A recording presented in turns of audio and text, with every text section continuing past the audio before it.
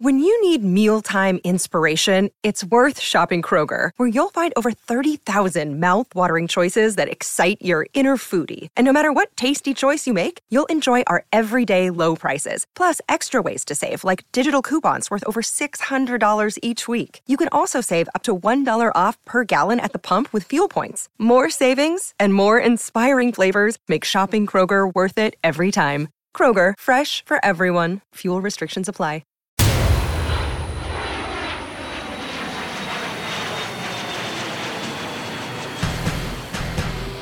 Hey everybody, welcome to Flight Deck, an inside look at the New York Jets. I'm your host, Rich Cimini. I cover the Jets for ESPN.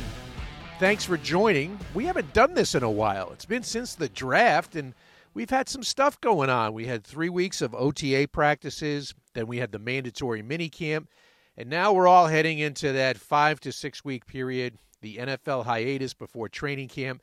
Training camp begins for the Jets on July 26th. That is their reporting date in Florham Park, New Jersey. Be a fairly typical training camp. They will have a green and white scrimmage, but my understanding is might not be at MetLife Stadium. There's another really cool venue that they're looking at. I'm not at liberty to disclose that at this point. I don't think it's firmed up, but that will be a cool diversion.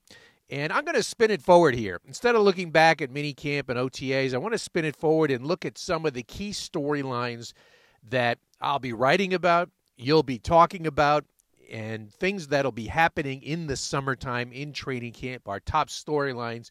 And, of course, we have to start with number 77, Mekhi Becton and his weight issues.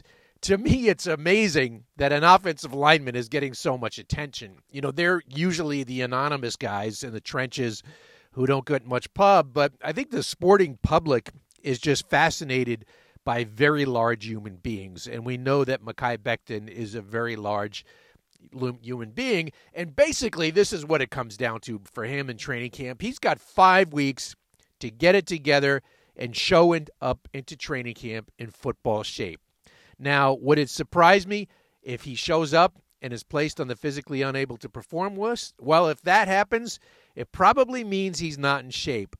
At the final press conference at the minicamp, I specifically asked Robert Saleh, do you expect Mekhi to be practicing when camp opens? And he replied without hesitation, yes. So if he's not practicing, that means he's either re-injured his knee or he is not in good enough shape. Becton was overweight in minicamp.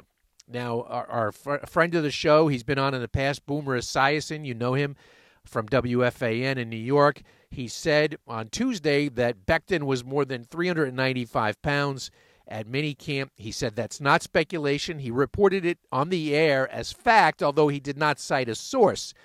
I would not be shocked if that were the case, because in mid-April, I spoke to Becton's personal nutritionist, a woman named Ann Claiborne, on the record, and she told me Mekhi was under 400. Now, she wouldn't say specifically, and I pressed her.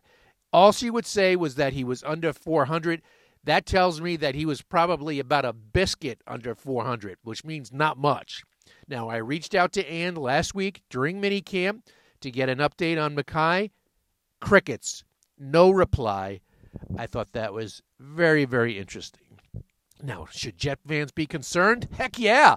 No one expected his combine weight, which was 363, but the man is working with 2 personal trainers, a nutritionist, so you'd expect him to be in the 370s, maybe even 380 at minicamp.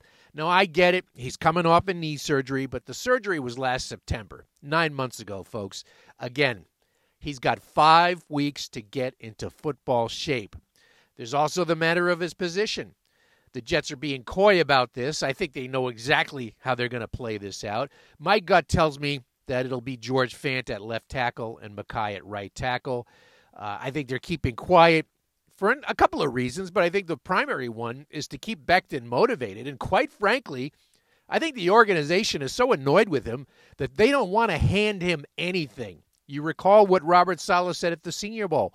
It wouldn't be given to Mekhi, the left tackle position. He'd have to fight for it and get it back from George Fant. Nothing that has transpired over the last few months has changed their position. They're not going to hand it to Mekhi. They want him to come to camp in shape and motivated.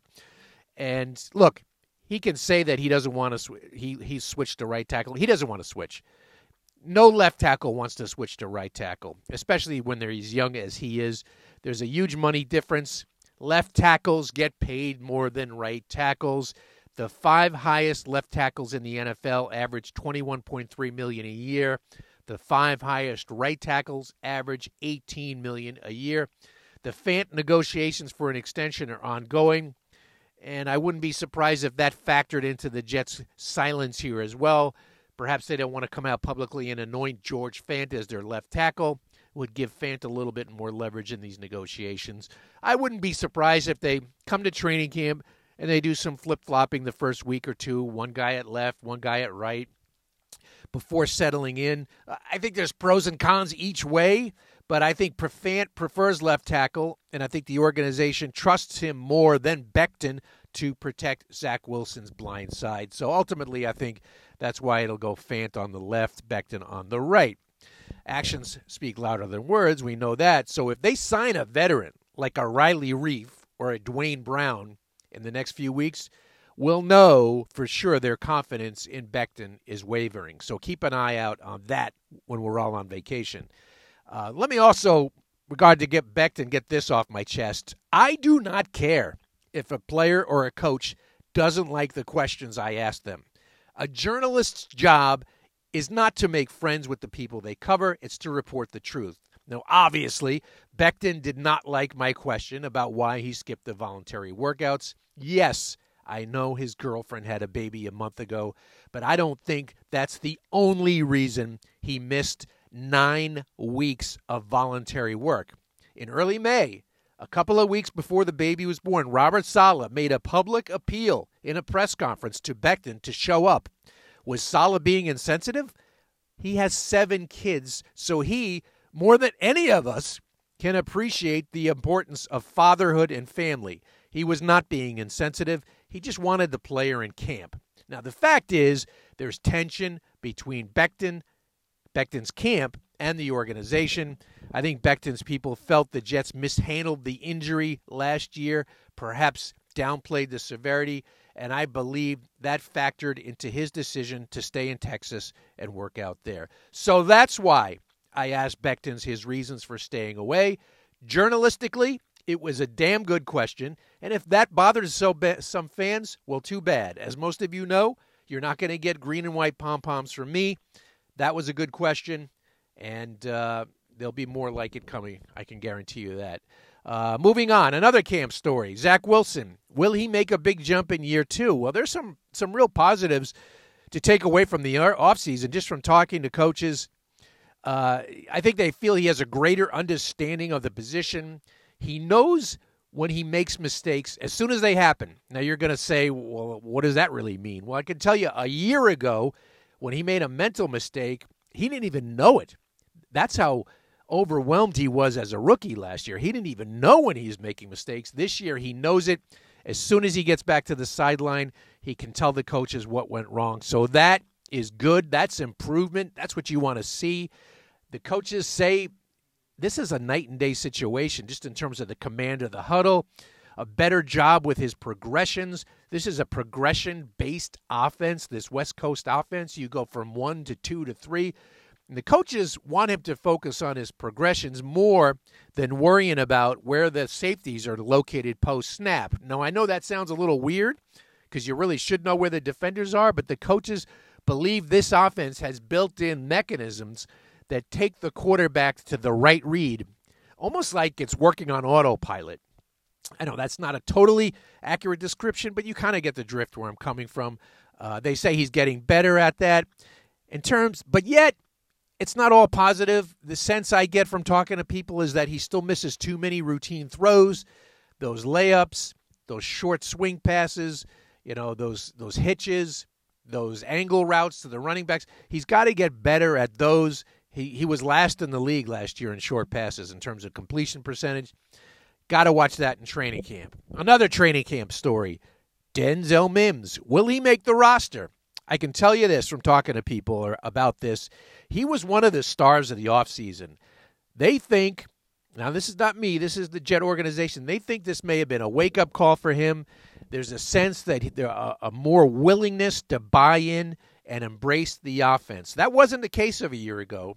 He came out of college, out of Baylor, under Adam Gase as the coach. He was an ex-receiver, a classic ex-split-end receiver in college, which was okay under Adam Gase. But when the new regime came in, they wanted him to learn all three receiver positions. I think there was some stubbornness on Mims's part. I think he was reluctant to embrace that. And you saw what happened last year. He just really couldn't get any footing. The sense from the people I talked to is that he's buying in, like I said, and he's doing really well. So it's going to be interesting to see how this plays out. I don't think he's going to crack the top four receivers. Then you have Jeff Smith, who's really good at special teams. So right now I would say Mims is on the team as the sixth receiver. They'll carry six. Now, he might not dress on opening day, but I think he'll be on the team unless there are some other developments coming forward. Some other storylines. I think one of the interesting ones, at least from a fantasy football perspective, is the backfield situation with Breece Hall and Michael Carter and how that'll be split up. The organization, I can tell you this, is very high on Breece Hall. In terms of pure talent, they had him ranked right up there with Garrett Wilson, Sauce Gardner, and Jermaine Johnson. Like I said, just based on pure talent. Ultimately, he was 18th on their draft board because of the running back value not being what it used to be. But he's right there. They think he's the real deal. Now, there's going to be an adjustment period because there always is. But I can see Hall surpassing Carter in terms of touches as the season goes on. He's bigger, he's faster, and he's a better receiver. So I think that's going to happen. Talk about the defense briefly. Carl Lawson, all indications are that he'll be ready to go. Now, could he show up on the PUP list at the first day of training camp?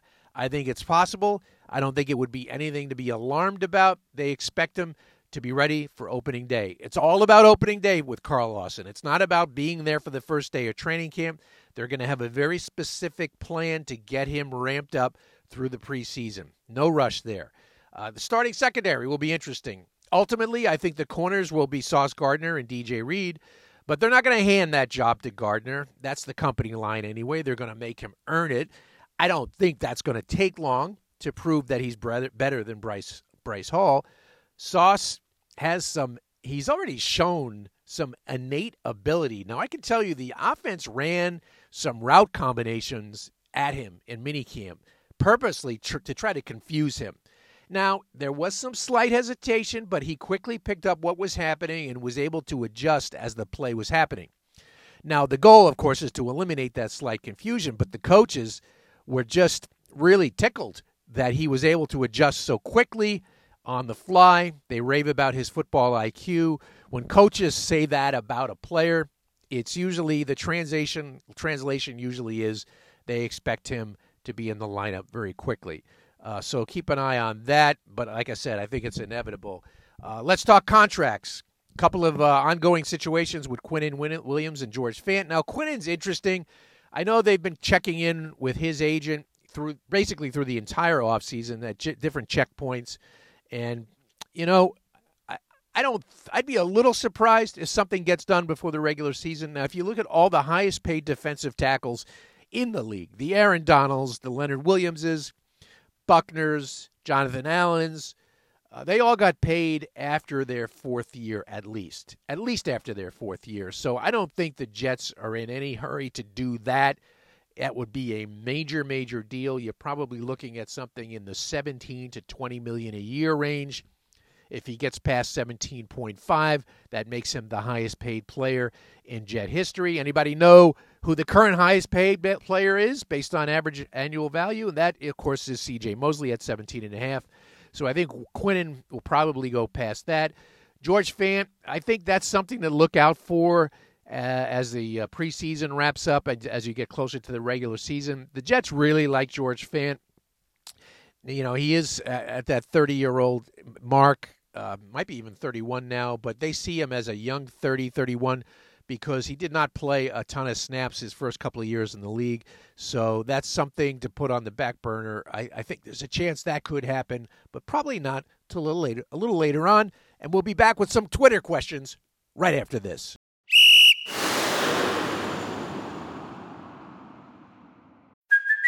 Hey, it's Kaylee Cuoco for Priceline. Ready to go to your happy place for a happy price? Well, why didn't you say so? Just download the Priceline app right now and save up to 60% on hotels. So whether it's Cousin Kevin's Kazoo Concert in Kansas City, go Kevin, or Becky's Bachelorette Bash in Bermuda, you never have to miss a trip ever again. So download the Priceline app today. Your savings are waiting.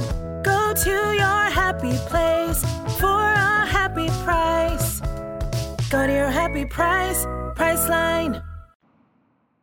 All right. We got some Twitter questions here. I'm going to bang through I got a lot of them that I want to get to. You guys really, really appreciate taking the time to send in these questions. You know, sometimes in the off season, I know fans, there can be a little bit of a lull, but these questions are really good, so I'm going to try to get to as many as I can. We'll start off with @J_Collins5.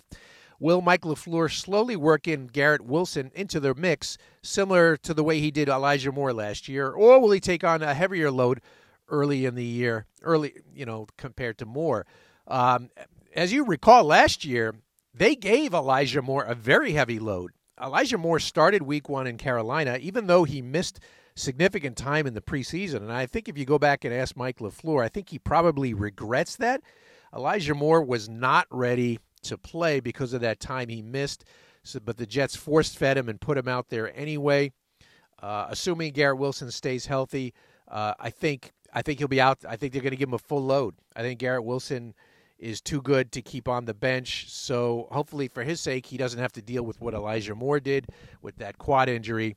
If he does, maybe they'll scale it back, but I expect him to get a full load early in the season. @GregRomano9. Haven't heard much about Michael Carter II. How was he at minicamp? Greg, when you don't hear about a guy, sometimes it's a good thing, and that's the case here. Michael Carter was there. He played. He is firmly entrenched as the starting nickel back. He is the slot corner. Jets really like what he did last year, and they totally expect him to be back in that position. @BigDogs1318. It seemed that on Flight 222, Saleh was disappointed when Aiden Hutchinson went to Detroit. Who do you think the other top 5 prospects on the Jets board were, since they got 3 of their top 8? Do you think Hutchinson was 1 and Sauce was 2 on their board? Of course, Flight 2022 was the Jets in-house documentary, dropped a few days ago, 5 episodes. Really cool, actually. I went through all of them. I binged it. I thought the episode number 4 was the best because it got into a lot of the draft stuff. I have a pretty good handle, I think, on what the Jets draft board looked like. I think Hutchinson, Trayvon Walker, and Sauce Gardner were the top 3 guys on their board. I don't know who is number 1. It may have been Hutchinson. I don't think the Jets expected Hutchinson to last to them at 4. So I think you may have misread any disappointment in Saleh. I think Sauce might have been 3rd on the Jets board. And, of course, they were happy to get him at 4. As for the other guys, 4 through 8, Ike Ekwonu was right up there. Derek Stingley Jr. was right up there as well. People may not realize that. He was in their top 8. Also, Garrett Wilson up there. Drake London was up there. Not as high as Wilson, but he was up there. And, of course, Jermaine Johnson at 8. So the Jets that was their top 8. And I think they get a guy who was on the top 3 in their board at number 4. So that was good value. @J_Bird44. If there's one performance metric that you think Zach Wilson should focus on for the first quarter of the season, what should it be? And Jay Bird answers it himself. High completion percentage for short-yarded passes. Yes, I think that is a metric he should focus on. As I mentioned earlier, he was last in the league in completion percentage on throws behind the line of scrimmage and last in throws from 0 to 9 yards. Now, he did have some drops. In fact, I think he had among the leaders in drops, so his receivers did him no favors. But when you even factor in the drops, he still had a below-average completion percentage on those passages. If he can complete Now, this may sound simplistic, but if he can complete 2 more of those per game, if he turns 2 incompletions into completions, that will be about a 9 or 10 point jump in his completion percentage, and that's what you want. That's what he should be aiming for. This question comes from Italy. It's Alessandro Stella. His handle is Ale Stella 6. Saleh and Joe Douglas had no football connection before the Jets, but they still seem to be always on the same page, working really well together. Do you have that same feeling about their collaboration, and can you rank the best Jets GM head coach tandems from your time covering the team? I do get the sense that Douglas and Saleh are on the same page. There hasn't been anything publicly that would indicate otherwise. I would not proclaim them as that they're going to live happily ever after just yet. They've only been together for a year, and they really have not faced adversity. Now, I know they did go 4-13, but that was not true adversity. Everyone expected them to rebuild last year. So you never really know about a pairing until the pressure is mounting, the losses are piling up, the criticism is coming from all directions. That really tests a relationship, and they really have not been through that yet. Now, in terms of ranking them, I'd say Mike Tannenbaum and Rex Ryan were probably the best GM head coach tandem that I've covered. They just seem to complement each other well. I think they played off each other. Mike Tannenbaum was a deal maker. He liked to take some chances. Rex Ryan was kind of the same way, so I think they got along really well. Very open relationship. I think they could go back at each other, and you want to have that open relationship. Another really good combo was Parcells and Parcells. Parcells, the GM, and Parcells, the head coach, I think worked well together. Now, he wasn't the greatest drafter when it came to the college draft. Parcells wasn't great, although he did have that classic 2000 draft with the 4 number 1s. But what he was able to do was find players that Parcells, the coach, knew how to integrate into his system. And so maybe he wouldn't make the obvious moves. He'd find guys that maybe fans didn't know much about, but guys that he saw as good pieces for his system. And look, he doesn't need me to defend his resume. It worked. He's in the Hall of Fame.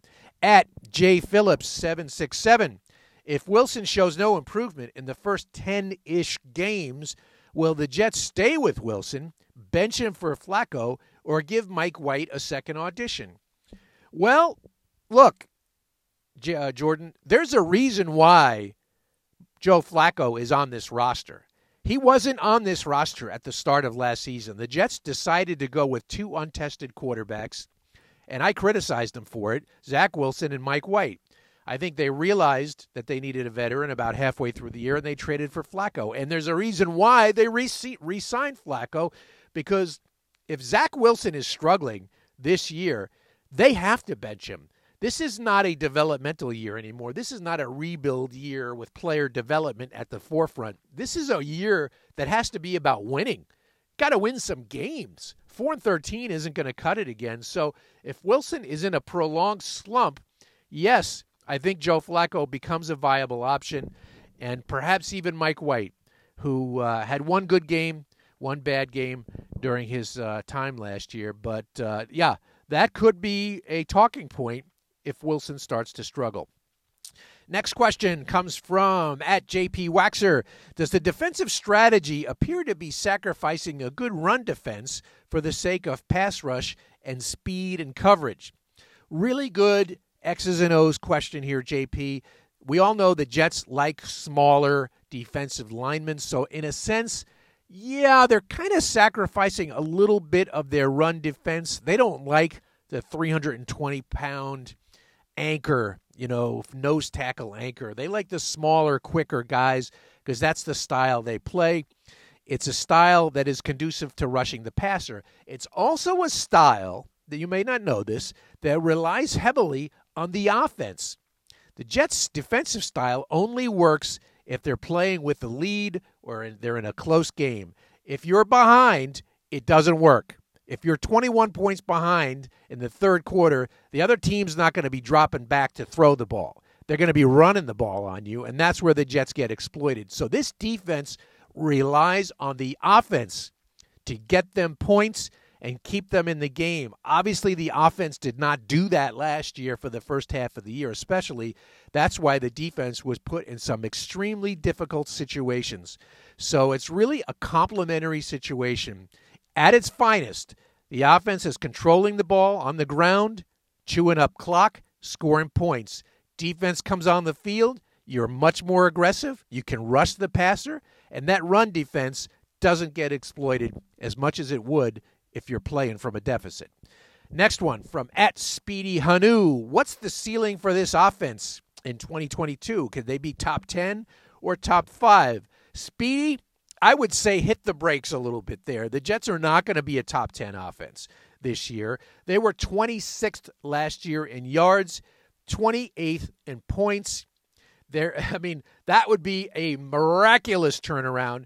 Here's what's going to happen to the offense this year. They're going to have growing pains early on. Now, you may not want to hear this, but look, Zach Wilson is a second-year quarterback. 4 of their 5 top skill position players are rookies or second-year players. Hall, Carter, Wilson, Moore, rookies and second-year players. There's going to be growing pains. The offense is going to go through some tough spots early on. I think they'll get better as the year goes on. I think a realistic expectation, if they could somehow go from 26th in yards to somewhere in the 18 to 22 range, I think that is a fair expectation for improvement. They're not going to become the greatest show on turf overnight, especially with the Becton question on the offensive line. But there should be some inherent improvement just based on the talent they've added. But the talent will take time. It's going to be a year where you're going to need that defense to carry you through that first part of the schedule. That's going to be the way this season falls. And that's the end of this podcast episode. I want to thank everyone for stopping by. I hope you all have a great vacation. It's coming up. I'm going to shut it down for a little bit for a few weeks. Hope to get away a little bit. Going to try to do some things that I haven't done. Going to try to make my first appearance at Saratoga. I've never been to Saratoga before. I have some friends up there, so we're planning a trip. That'll be fun. And before you know it, it'll be July 26th, and we'll be back in Florham Park. Thanks for listening all year. Thanks to my producer, Jeff Scopin. He's the best. And we'll talk to you next time on Flight Deck.